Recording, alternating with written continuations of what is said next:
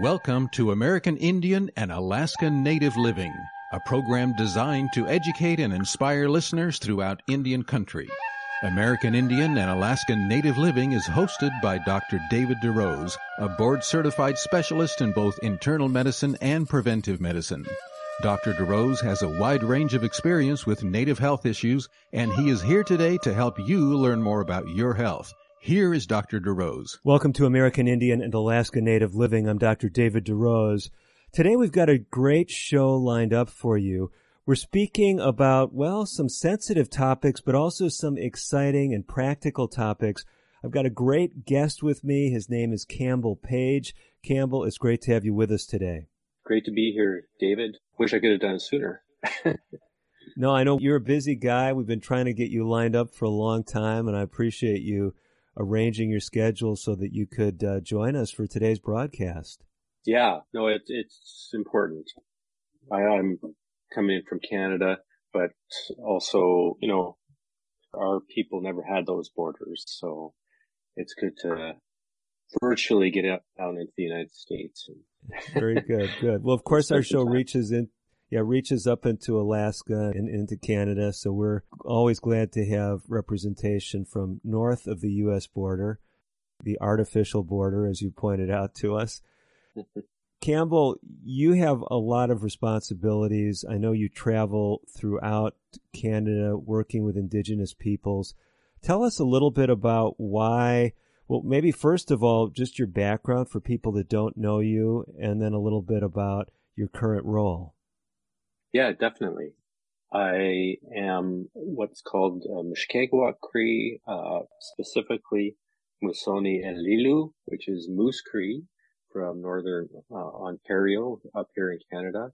On my mom's side, I am Red River Métis from my dad's side in the Winnipeg, Manitoba area. And so those are two key nations that make up who I am.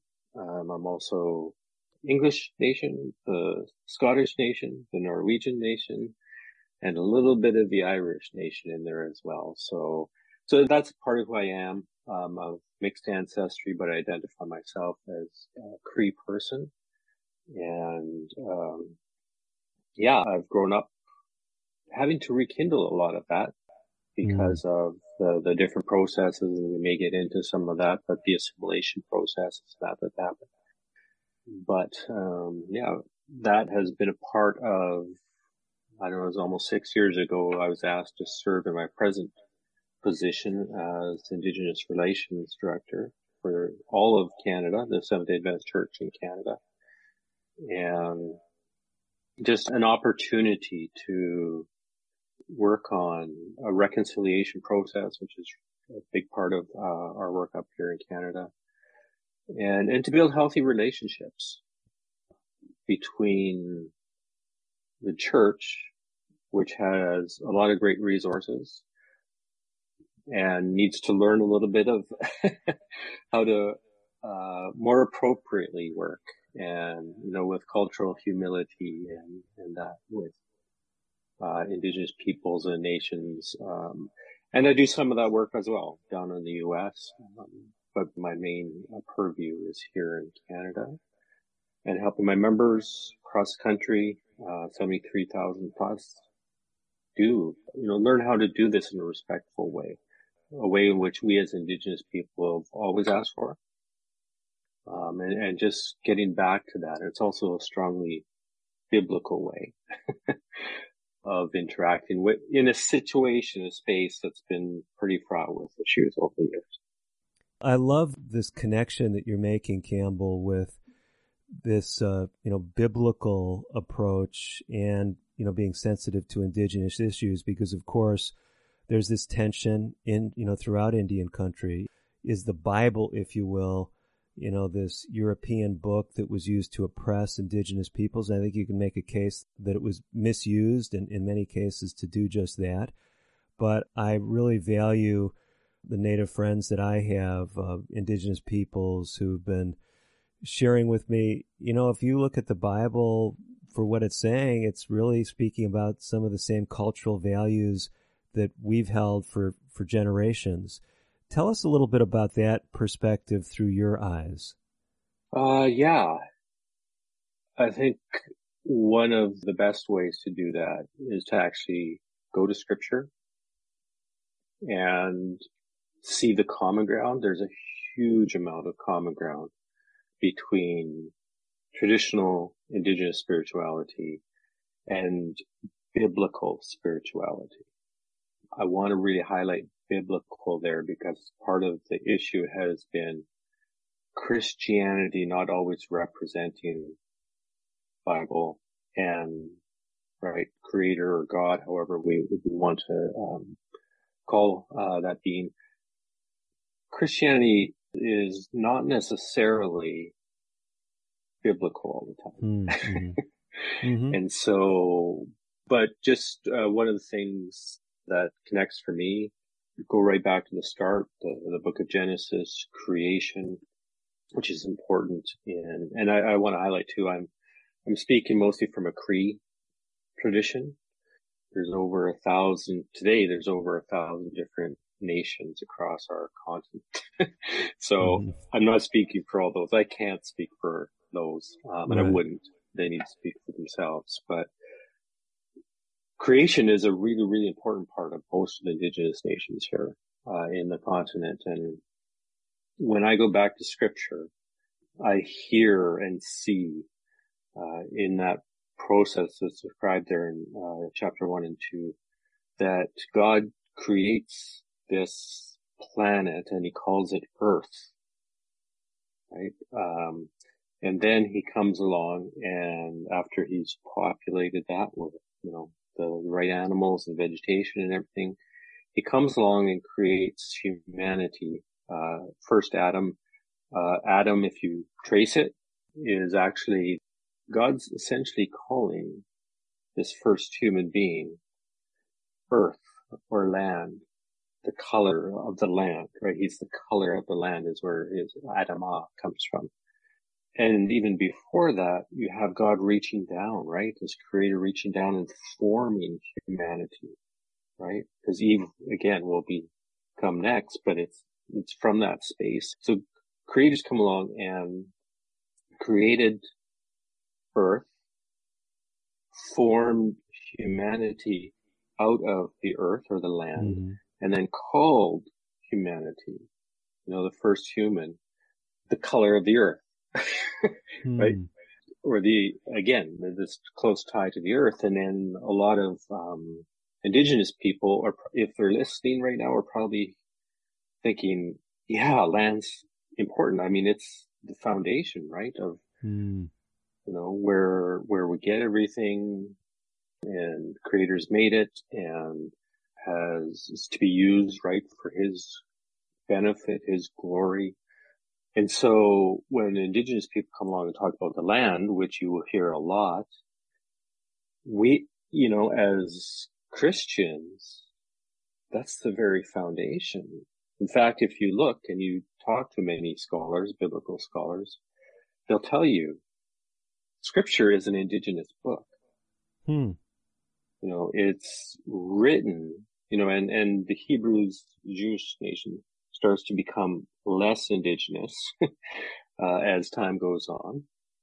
But it's First Peoples, right? It's original peoples coming and sharing what Creator's given to them, that gift of understanding how to walk with Creator. So, right off the bat, if we come to Scripture with that mindset of being open to not just hearing concerns, do we have to give land back and things like that?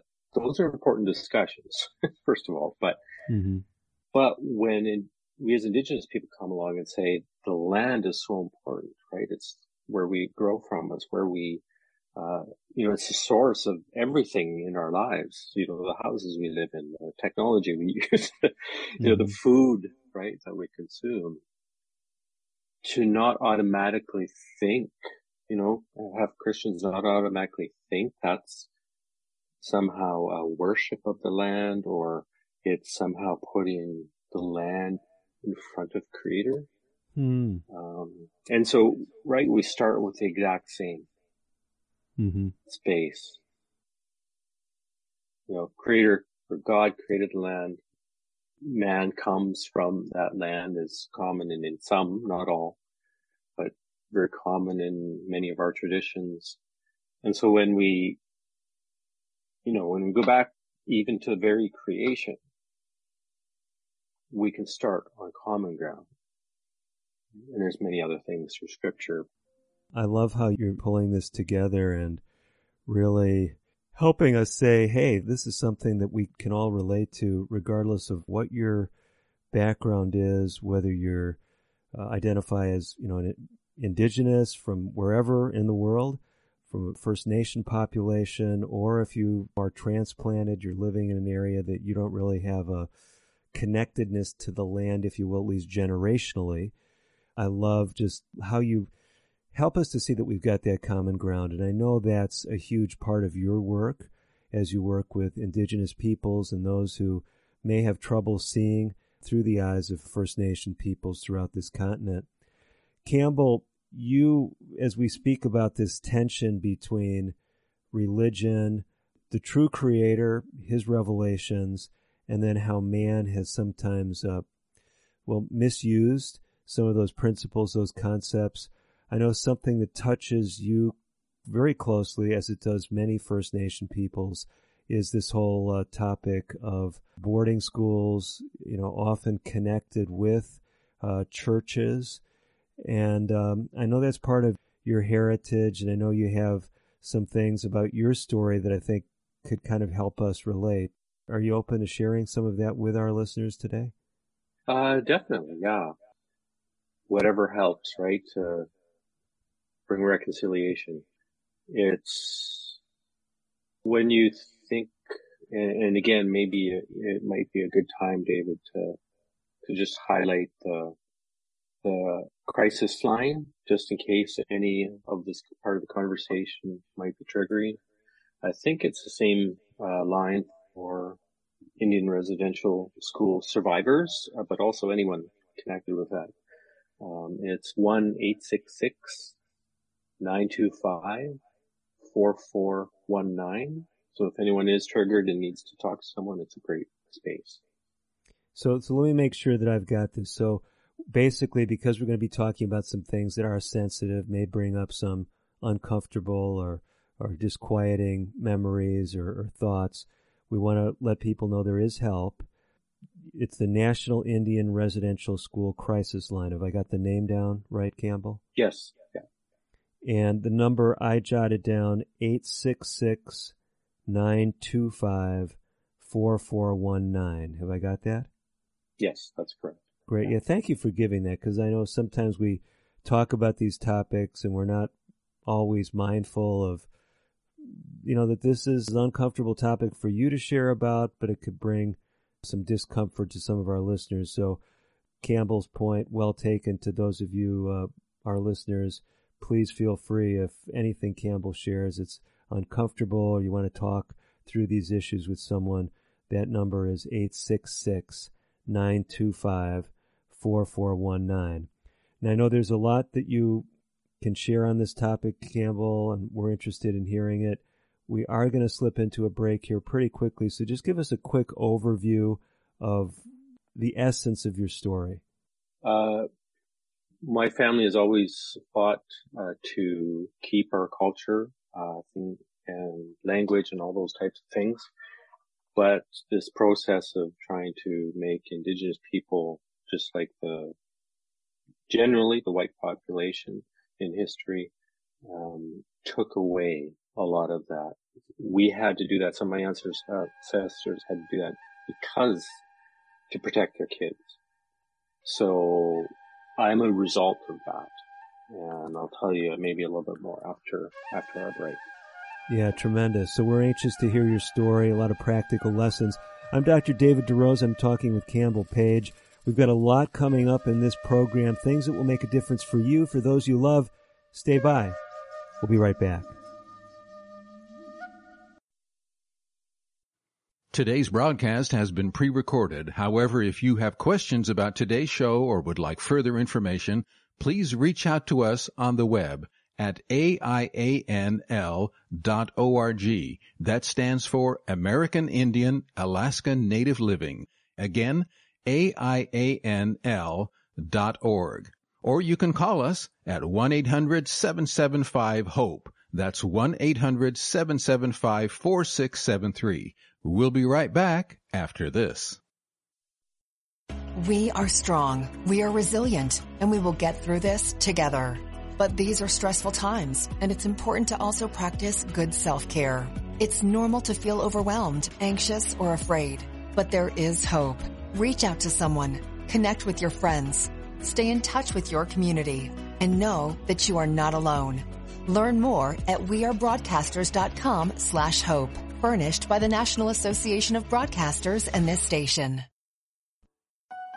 When Jim died, I wondered if I would be able to keep the farm. Then I heard about the USDA's loan program for socially disadvantaged farmers and ranchers. It's for women and minorities who may be having trouble getting credit. Once I was approved, the USDA's Farm Service Agency helped me get the credit I needed. Now I don't have to sell, and I can pass the farm down to my kids the way Jim's dad passed it down to him. I know he'd like that. Contact your local USDA Service Center or visit www.fsa.usda.gov. Social Security is with you through life's journey from birth to retirement. As your life changes year to year, so do your needs. For over 80 years, Social Security has helped to meet your needs and is committed to improving access to the services that make a difference in your life. Today, you can verify your earnings, estimate your future benefits, apply for retirement, manage your benefits, and even change your address, all from the comfort of your home. Social Security's online services help put you in control with secure access to your information anytime, anywhere, allowing you to spend more time with family, friends, or simply just enjoying the day. Social Security, securing today and tomorrow. See what you can do online at socialsecurity.gov. Produced at U.S. taxpayer expense.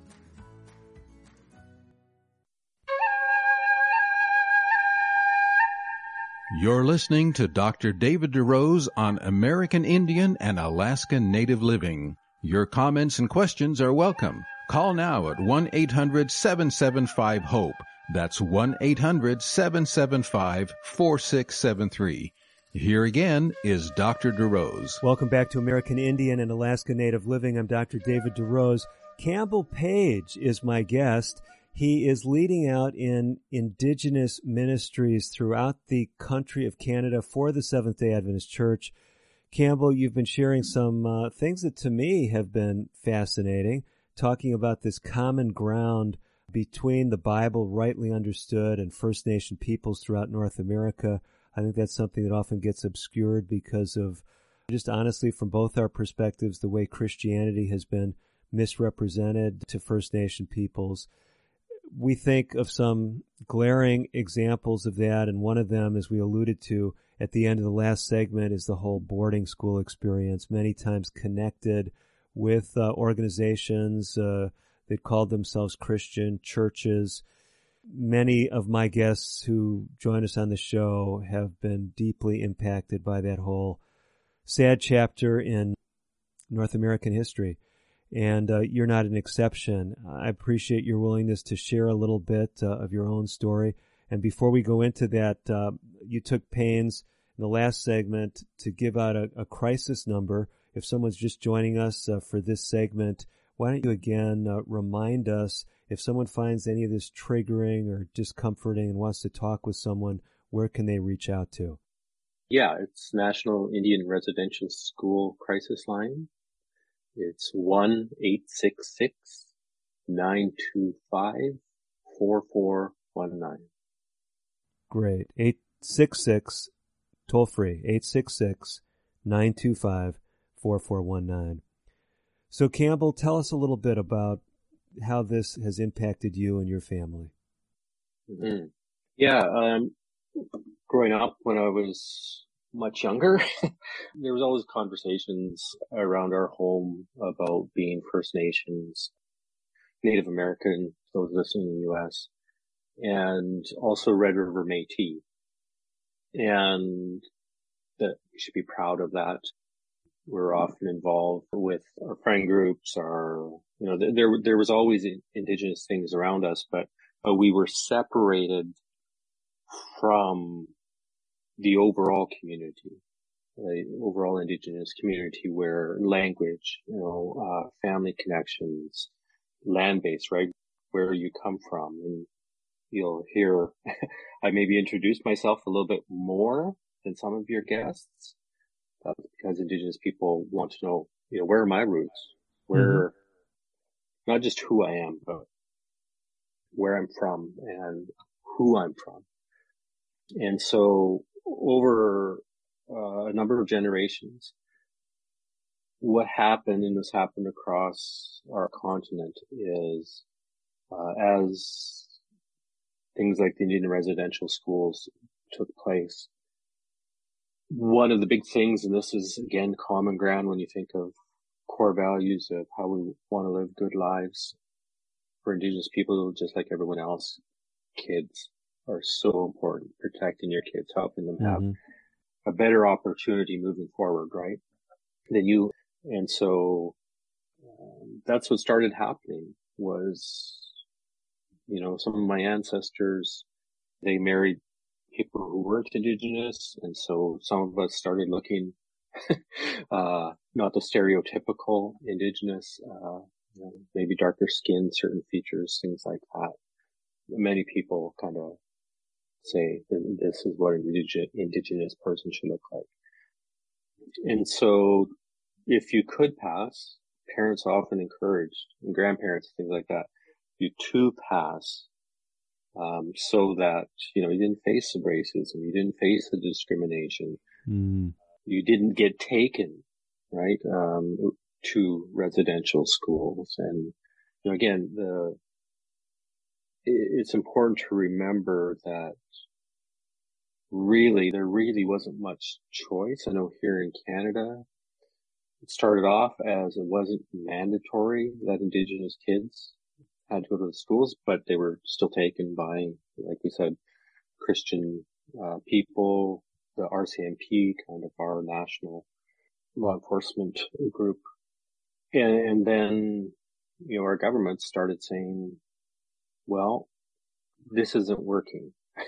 We need to make it mandatory. So it's illegal then that parents would, wind up in jail and stuff if they tried to stop it from happening or hid their kids, right? They could wind up in jail. And then that's part of the process my family has come through. My great-great-grandmother was a survivor of what's called a day school. They preceded the residential schools. Here in Canada, there were over 750 day schools. Wow. So they started quite a ways before residential schools, which was 1840s here. And so you have these effects happening on people, horrible abuses and things like that happen. You have people coming out of these, after having been in there 10, 12, 13, 14 years sometimes. You have people coming out who have essentially been shown that any relationship is violent, right? The idea of family has just been stolen away. Those types of things where you have extremely broken people coming out and they're just supposed to, essentially, with as little ceremony as brought in, they're kicked out.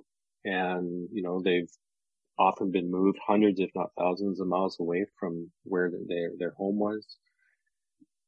And so you have all these broken people, and many of them trying to get together because, hey, you're Indigenous, you're Cree, I'm Cree. And you have these broken families being created who don't really know. And it's not their fault, right? It's how they've been conditioned. And so you start having that now generation after generation, unless something breaks in there and, changes that. And, those kind of situations where victims of abuse, survivors of abuse and stuff like that, there's often a desire to numb what's happened, right? The pain is just so great. The shame that's there, which again is so, and it's still there for a lot of people. It becomes intergenerational, right? Those family systems create another family system, create another family system. And so where you come, and I know some of your Adventist listeners will understand what blue zones are. Many of your Indigenous people probably too, but just these extremely healthy zones across the world where, because of the lifestyle and stuff people live, their longevity, right? Healthy longevity of people. North America was a blue zone before contact. It was probably the longest living group of people on the planet at the time of contact. And so that's a part of it. That living that way is a part of it, but it was taken. And so now you have the violence, you have, it's been done, the lateral violence. You have people like me who, when I look back on, especially one side of my family, every single person has some kind of addiction. Wow. I know addictions are common, but I'm talking about siblings. I'm talking about parents, their siblings, cousins, first, second, third cousins, seeing this, and it's one of the things that early on I said, why is that? Right? As I'm trying to figure out how to live a better life, a healthier life for me and my kids. And in fact, as recent as this last fall, I took 4 months off medical leave from work because that intergenerational trauma, which science shows when you face trauma, it actually changes and alters your DNA back. And so it's not just behaviors passed down, but these traumas that haven't been resolved. So some of that gets passed on, not to every child. It's not how DNA works, but it does for some. And it's just been over the last few months where I've had to figure out what some of that trauma is in my space, the years I've lived, but also how that other trauma has been there and affected who I am. And it was significantly affecting my ability to do, what I do in my career here. So you have those kind of, and now you have how many millions of Indigenous people walking around this continent. I want to highlight, I know we'll be going into break right away, but I want to highlight the resilience, the strength it takes to have our Indigenous population growing and being healthier and all of that. That's part of my story too, right? Yes. Everyone focuses on the bad stuff, but our Indigenous population is amazing, and we just need other people, non-Indigenous people, to understand more of that and understand us a little bit more. No, thank you so much for that perspective. We definitely want to go there in the last half of our show. The point is not to talk about the trauma, the challenges, but that's the reality, and it's how to build from there. And I know that's much of what you're focused on in your work. We've got that material coming up in the second half of today's broadcast. I really encourage you to stay by if you can relate to Campbell's story, some really encouraging messages that his team are working with, things that I think will be a special help and blessing to you. I'm Dr. DeRose. We'll be back right after this. American Indian and Alaska Native Living will continue in a moment. If you have questions or comments about today's pre-recorded broadcast, please contact us on the web at aianl.org or call 1-800-775-HOPE. That's 1-800-775-4673. A message from the National Police Association. It used to be that any able-bodied person would offer to assist a police officer in danger. Now, passers-by are more likely to take a video. There's a better use for your phone when an officer's in trouble. Call 911. Tell the operator where you are and what you see. Then, start your video to provide evidence later. To learn more about how you can assist law enforcement, visit nationalpolice.org. That's nationalpolice.org. Unlike other health concerns, mental illness is not always easy to see. Depression won't show up on an eye chart, and you can't measure it on your bathroom scale. Sorting out a mental health concern is not something to attempt on your own. You won't find a bipolar disorder by looking at a thermometer. Like many other health conditions, help for mental illness takes professional diagnosis and treatment. Anxiety won't just go away under a stick-on bandage. So the sooner you seek treatment, the better. If you or a loved one has a mental health concern, don't go it alone. Find out what to do.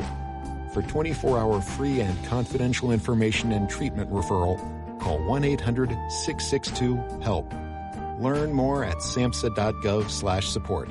That's samhsa.gov/support. Using meth taught me everything about freedom, only not like you think. It taught me how easy it is to lose your freedom. If you think meth is taking control of you, ask for help. You have the power to be truly free. I know. I'm Jan, and I'm free from meth. If you or someone you know is struggling with meth, call 1-800-662-HELP for 24-hour free and confidential treatment referral. Learn more at samhsa.gov/meth. You're listening to Dr. David DeRose on American Indian and Alaska Native Living. Your comments and questions are welcome. Call now at 1-800-775-HOPE. That's 1-800-775-4673. Here again is Dr. DeRose. Welcome back to the second half of today's edition of American Indian and Alaska Native Living. I'm Dr. David DeRose. Campbell Page is my guest. He's been sharing about his own experience, maybe coming pretty close to home for many of you Indigenous listeners. But we're talking about something that, although there is tragedy and trauma throughout Indian country, as Campbell alluded to as he was closing his remarks, we see among First Nation peoples tremendous resilience, and just the fact that we see such a vibrant community among Indigenous peoples throughout North America gives us courage going forward. Campbell, I know you in your role as a First Nations person and as someone who is working with an organized church, in this case the Seventh-day Adventist Church, you're trying to help build bridges between First Nation peoples and those who may not have Indigenous roots. Tell us a little bit about some of the initiatives that your office has undertaken, things that you're involved with that are making a difference kind of across demographic lines. Yeah, it's an interesting balance to try and have, first of all. But it's one of the things that we have done is there's an online course created by First Nations University in Regina, Saskatchewan, and it created a professional development course, or the best way, about Indigenous relations. And so one of the things that I did during COVID was trying to find other resources, and I came across this course, went through it myself, and it's brought it to our leadership, sort of our national board, essentially, and they voted to make it mandatory for all of our employees. And so we're getting closer and closer to that. 100% hope, someday, but probably about 75 to 80% of our employees across the country have this beginning course, essentially, right? Some of the history, some of the challenges, and hope for the present and future. And I think that's been a very helpful initiative because, right, we're same language. We have the same language. People are coming from the same space, so to speak, and some of the same understanding, so we can have deeper conversations. Mm-hmm, mm-hmm. And that's also free for those of us listening from Canada. All of our members, we negotiated so that all of our members can do it for free. We had to pay for our employees, but the membership has it free. And we were the first church in Canada to have this type of course and have it, well, not to have the course, but to have it mandatory for all of our employees. So We see that's been important. We have a fantastic school, Mamaway Etoskatan, means working together in Plains Cree, and it's near the community of Musquechies, which is surrounded and a part of 4 different First Nations there. Reserves, same as reservations in the U.S.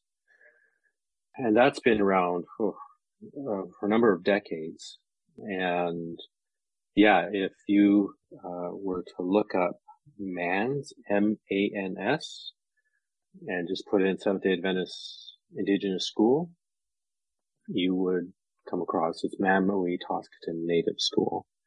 You would come across there. People want to donate.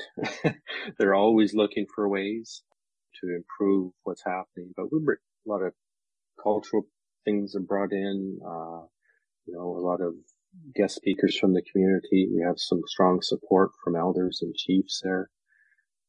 It's a way in which they've been really working hard to do things the right way, and that is consulting first with Indigenous agents, not to just run in saying, oh, we know what you need, right? As Indigenous people, we know what we need. Sometimes we may not have the resources for that. Mm-hmm. So maybe that's a way in which the Adventist Church can partner, right? And we also encourage stronger and stronger Indigenous representation in these projects. So they're led by Indigenous people. And as I say Indigenous, I want to make sure that the Alaska Natives and Native Americans, I'm just used to using it up here in Canada, but it's including all of us. Sure. And probably another one, Williams Lake, BC, so it's into northern BC. I wanted to highlight that there's been a choice by the local Seventh-day Adventist Church to make Indigenous relations and partnerships and stuff their first focus.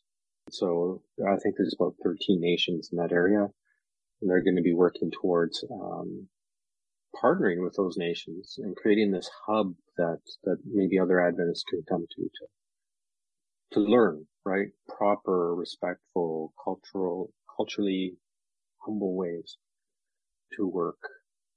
And in fact, I'll leave it at those, but I would encourage people that are not Indigenous to start using the idea of cultural humility rather than cultural competency. You can do a course and get cultural competency without ever having talked to an Indigenous person. Cultural humility is going in and recognizing, for me, God, Creator's already working there. That there are things within those cultures. I always come back to the Tower of Babel when, the whole world essentially was kind of set up, all these people being split up by languages and things like that, that God helped create those languages, and a lot of what we have today, right, are results of that somehow. But he never took away the ability for that language to be used to communicate with him. All those people still had the ability to talk to God through their language. Mm-hmm. Right? And so with language comes culture, right? Language often is derived from the places we live and how we view the world and that. So, it's understanding that God has been working across the world, not just in that local Middle East area where the Bible is centered. Mm-hmm. So yeah, those are some key projects that we're focusing here on in Canada. We're also trying to get a digital online magazine similar to American and Alaska Native. I'm trying to remember the name. American Indian and Alaska Native Living. Yeah. There we go. Yeah. Similar to that, but within the Canadian context, we'll probably start it digitally first, but then move to print if that's needed. Nice. I so appreciate what you're sharing, Campbell. For those who didn't catch the original introduction, you're the Director of Indigenous Relations for the Seventh-day Adventist Church throughout Canada. and you're sharing with us, some very practical initiatives. I know a lot of folks, if they're like me, and I've heard about many of the things you've mentioned prior to our interview, but their minds might be kind of swimming and they hear, native names for schools and different geography that they can't relate to. Maybe if they're from the lower 48, even if they're from Alaska. And you've got a website that helps to bridge some of these things, a landing place for people if they want to connect with the work that you and your colleagues are doing throughout Canada. Do you mind giving us that website? Yeah, sure. It's IM as in Mary, so IMSDACC.com. Okay, so and that stands for something, right? Yes, it's the letters from our department, Indigenous Ministry, Seventh-day Adventist Church in Canada. So the first letter of each of those, the acronym for that. So Indigenous Ministry, IM, SDA Church in Canada, SDACC. So if I just put in IMSDACC.com, have I got that? That's correct. Okay. Yeah. And that'll help connect me with a lot of these initiatives that you're talking about. Is that right? It will start out. It's also in a process of being reconfigured. Mm-hmm. So that web address is going to stay the same. There's a couple of those projects on there, but probably by early this summer, we will have, if not hopefully before, but at least by end of June, we will have pretty much completely new website up and running, and it will definitely have those and many other initiatives we're doing. Wonderful. I mean, it's such a great place to start, so I'll make sure I get there and bookmark or take note of IM Indigenous Ministries, SDACC.com. Campbell, you were talking about something I want to come back to. You and I spoke off air about something, this whole idea of connecting with the Creator and how this seems to bridge cultural lines, drawing parallels between indigenous wisdom in North America and an indigenous book that grew out of the Middle East, the Bible. You shared an interesting vignette, just a glimpse of some of your own personal story. You're now representing the Seventh-day Adventist Church, but you were not someone who grew up with a knowledge of that church.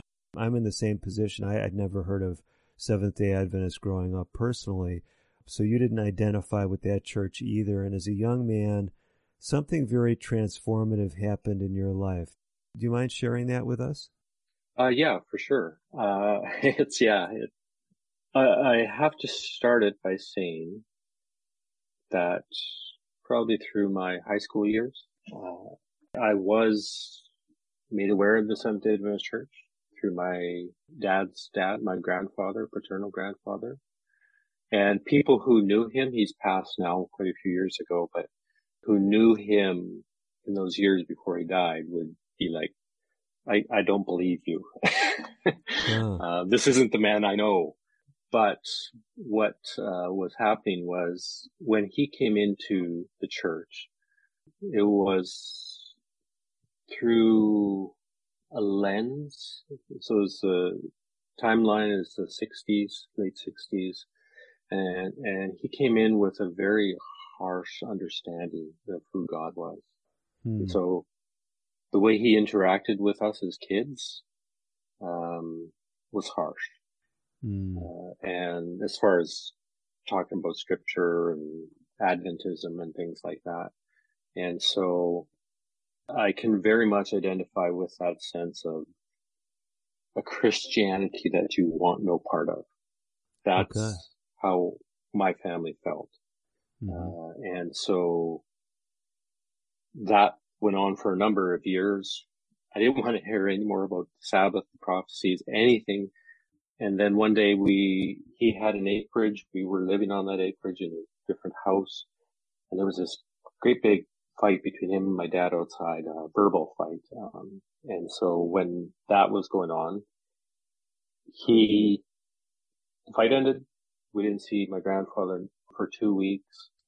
I know this is not a good place to stop you, but the clock is merciless, and we want to hear where this goes, but we've got to stop right here and get a couple of announcements in and then come back. We're not trying to keep you on hold, those of you that are tuning in, but that's the way it is.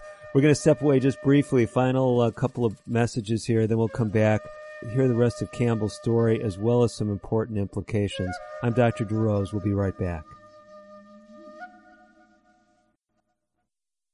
Today's broadcast has been pre-recorded. However, if you have questions about today's show or would like further information, please call 1-800-775-HOPE.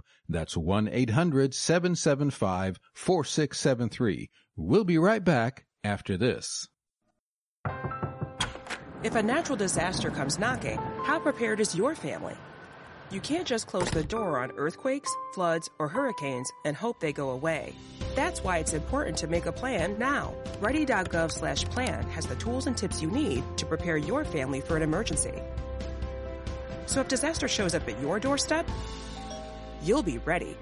Visit ready.gov/plan and make a plan today. Brought to you by FEMA and the Ad Council. I'm just texting him back. I'm just posting a story. I'm just changing the song. No. When it comes to distracted driving, just don't. Sending a text takes your eyes off the road for just 5 seconds, but in that time, your car can travel the length of an entire football field. Any distracted driving just isn't worth it. Visit StopTextsStopWrecks.org. A message brought to you by the National Highway Traffic Safety Administration, Project Yellow Light, and the Ad Council. What is a number story? My number story started with fear and a lack of support, and it has led me to be there for others. A number story begins in our childhood with ACEs, adverse childhood experiences. My number story begins with the separation from my father and the emotional abandonment from my mother, and leads to me being a role model to not only myself, but those around me by becoming the person that wasn't there for me. ACEs are so common, 2/3 of us have one. My number story begins with drug abuse and homelessness, and leads to realizing that I can live life by my own standards. A study found the more ACEs, the more likely we may experience a host of serious health effects, physical and mental, but that doesn't need to be the case. Your ACE number is simply an entry point to your own story. Where it leads is up to you. My number story begins with years of emotional abuse and leads to peace, clarity, and security in my self-worth. Take control of where your number story leads at numberstory.org. You're listening to Dr. David DeRose on American Indian and Alaska Native Living. Your comments and questions are welcome. Call now at 1-800-775-HOPE. That's 1-800-775-4673. Here again is Dr. DeRose. Welcome back to the final segment of today's edition of American Indian and Alaska Native Living. Dr. David DeRose with Campbell Page. Campbell is heading up Indigenous Relations for the Seventh-day Adventist Church in Canada. He is a Native individual himself with deep roots in what we now call Canada. Campbell, you were telling us a story, and I love the story because if those are just joining us, your life is kind of a microcosm of Indigenous relations with Christianity. So you had this connection with the Seventh-day Adventist Church through a grandfather, and it didn't seem like he was really representing a God of compassion, a God of inclusiveness. You, as you put it, I think you said you really wanted nothing to do with the Seventh-day Adventist Church as a young man just because of how your grandfather represented it. So you mentioned then some kind of a conflict. Kind of repeat that part of the story and then help us come to some resolution. Yeah, I still don't know. My dad and my grandfather are both passed, but I would have been maybe in my 20s, and they had this horrible verbal fight between his house, my grandfather's house, and our house. It ended. We didn't see him for 2 weeks, and he came back, and he was a completely different person. Wow. In Indigenous mindset, he was living in a good way. Mm-hmm. For Christians, he was Christ-filled, which was a complete change. And so a couple of years later, we decided to attend a Revelation seminar, and we were hearing some amazing insights and stuff from the evangelist. He came over to visit, and here he was one of those harsh Adventists again. And so we were like, okay, Grandpa's great, this guy was really harsh. We don't want any of that. And then through a completely informal process with a pastor named Brian Hawes, we saw again a Christ-filled picture, someone living in a good way. And we decided then and there to pursue, what does this mean as having Christianity in our lives? And so one of the things that happened with that was that I still was seen within society and even a bit within the church that you didn't talk about being Indigenous, right? You didn't talk about being Native American. And so that kind of carried with me for a while. And it was through a teaching, very common, especially through the main part of the continent. People will recognize it as medicine wheel teaching, four directions teaching. It has a number of other names. And in that, there's 4 quadrants to life. Okay? There's your body, there's your spirit, there's your emotion, and your mind. So you'll see those 4 divided quadrants a lot of times if people are familiar with medicine wheel. And at its core, the teaching is that Creator, God, should always be at the very center of everything we do. And we have this holistic view, right? All 4 of those come to the middle where Creator is. And so they're all linked. And so you look at your day through, how's Creator, how have I connected with Creator and lived in a balanced, harmonious way with these, in these areas, or how haven't I, right? And where do I need to maybe spend some more time with Creator, for guidance or elders or others? And then with that teaching being there and also reading, when Jesus was asked, I think it's Mark 12, towards the end of the chapter, verse 29 or 30, he's asked, what is the greatest commandment? And he turns to the young man and says, to love the Lord your God with all your heart, soul, mind, and strength. If you look at that, first of all, it's spoken just after the turn from BC to AD, right? So around the year 32, 33, somewhere in there possibly. And Jesus is saying, put God at the center, love the Lord your God with all your heart, soul, mind, and strength. Those are the exact same 4 quadrants, right? Live holistically in your heart, soul, mind, and strength, right? In your body, in your spirit, in your mind, and your emotions. And so what struck me with that is that has been a common teaching for Indigenous people here in North America, that medicinal teaching. And it's that core of that is very, very common throughout most Indigenous nations in this continent. That was being taught at least 2,000 years before Jesus was born in Bethlehem. The God we follow is the same God. He's given us the same foundation. If you talk, as I do, to elders and that, some of them are Christians, some of them aren't. Right. They will say there's a lot of similarities between biblical faith and the in different Indigenous spirituality expressions. Differences too, but there's a whole lot more common ground. And for me, that's where we should be talking, right? That's where we should be sitting down and having dialogue. What do we have in common? Indigenous people value health, right? They value family, value, having a good living and looking after ourselves. Our core values are the same. There've just been these processes that have severely disrailed that and put many Indigenous people at a disadvantage. And a lot of what you will hear from Indigenous people is, come on, there's got to be a way, right, to move forward. We will always go back to treaty. I know in Canada, I can't speak for US, but all these treaties we have up here are still binding international law. And the core of treaty, again, from a Cree elder that was a friend of my dad's, the core of what he shared through a book, Two Families. His name's Harold Johnson. Is that treaty is about building a family. Treaty is either you're my family, right? I welcome you as a cousin, or you're not my family yet, right? But it's also international law, right? And so you'll hear a lot of people, let's talk about treaty.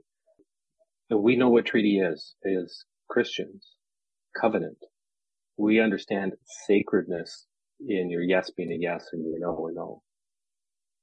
Indigenous people have never broken any of those sacred treaties in either of our countries. None of it's been kept from the other side. So let's all figure out how to be treaty people and build this family both here and eternally. I love the emphasis, Campbell, on connecting treaty with family and just really, looking for that common ground that places obligations on both sides. But, as we pointed out in this show, there's one side that seems to have some greater obligations because of their lack of recognizing those family relations. So we've talked about some things that bring up some sad history, but also we've talked about the resilience of First Nation peoples, and you and others are trying to provide a path forward, trying to provide ways for dialogue. Before we close out the show, Campbell, you shared with us a website. I know you're continuing to upgrade that, but people can jump on it right away and get some practical information. Would you give it to us one more time, please? Yes. So it's an acronym. So Indigenous Ministry, IM, and then SDACC, IM SDACC, or Indigenous Ministries, Seventh-day Adventist Church, Canada. Okay, so I've jotted down imsdacc.com, and that's a way to get in contact with you, get in contact with the different some of the different projects that you and your team are involved with, and really hopefully develop a little bit more cultural humility if a person's non-native, and if a person is from Indigenous background, to learn about some of the exciting initiatives going on in Canada. You did also mention that there's opportunities for people to partner with you. Some of the school projects that you have, indigenously driven school projects, people can contribute. Is there information on the website about how to do that? Yeah, there is a bit there. Probably the quickest way would be, if you feel it's all right, I would give out my work email. Perfect. And that is page.campbell@adventist.ca. So Page as in a book, there's no I. Campbell as in soup, so there's the PB in the middle there. Page.campbell @ADVENTIST.ca.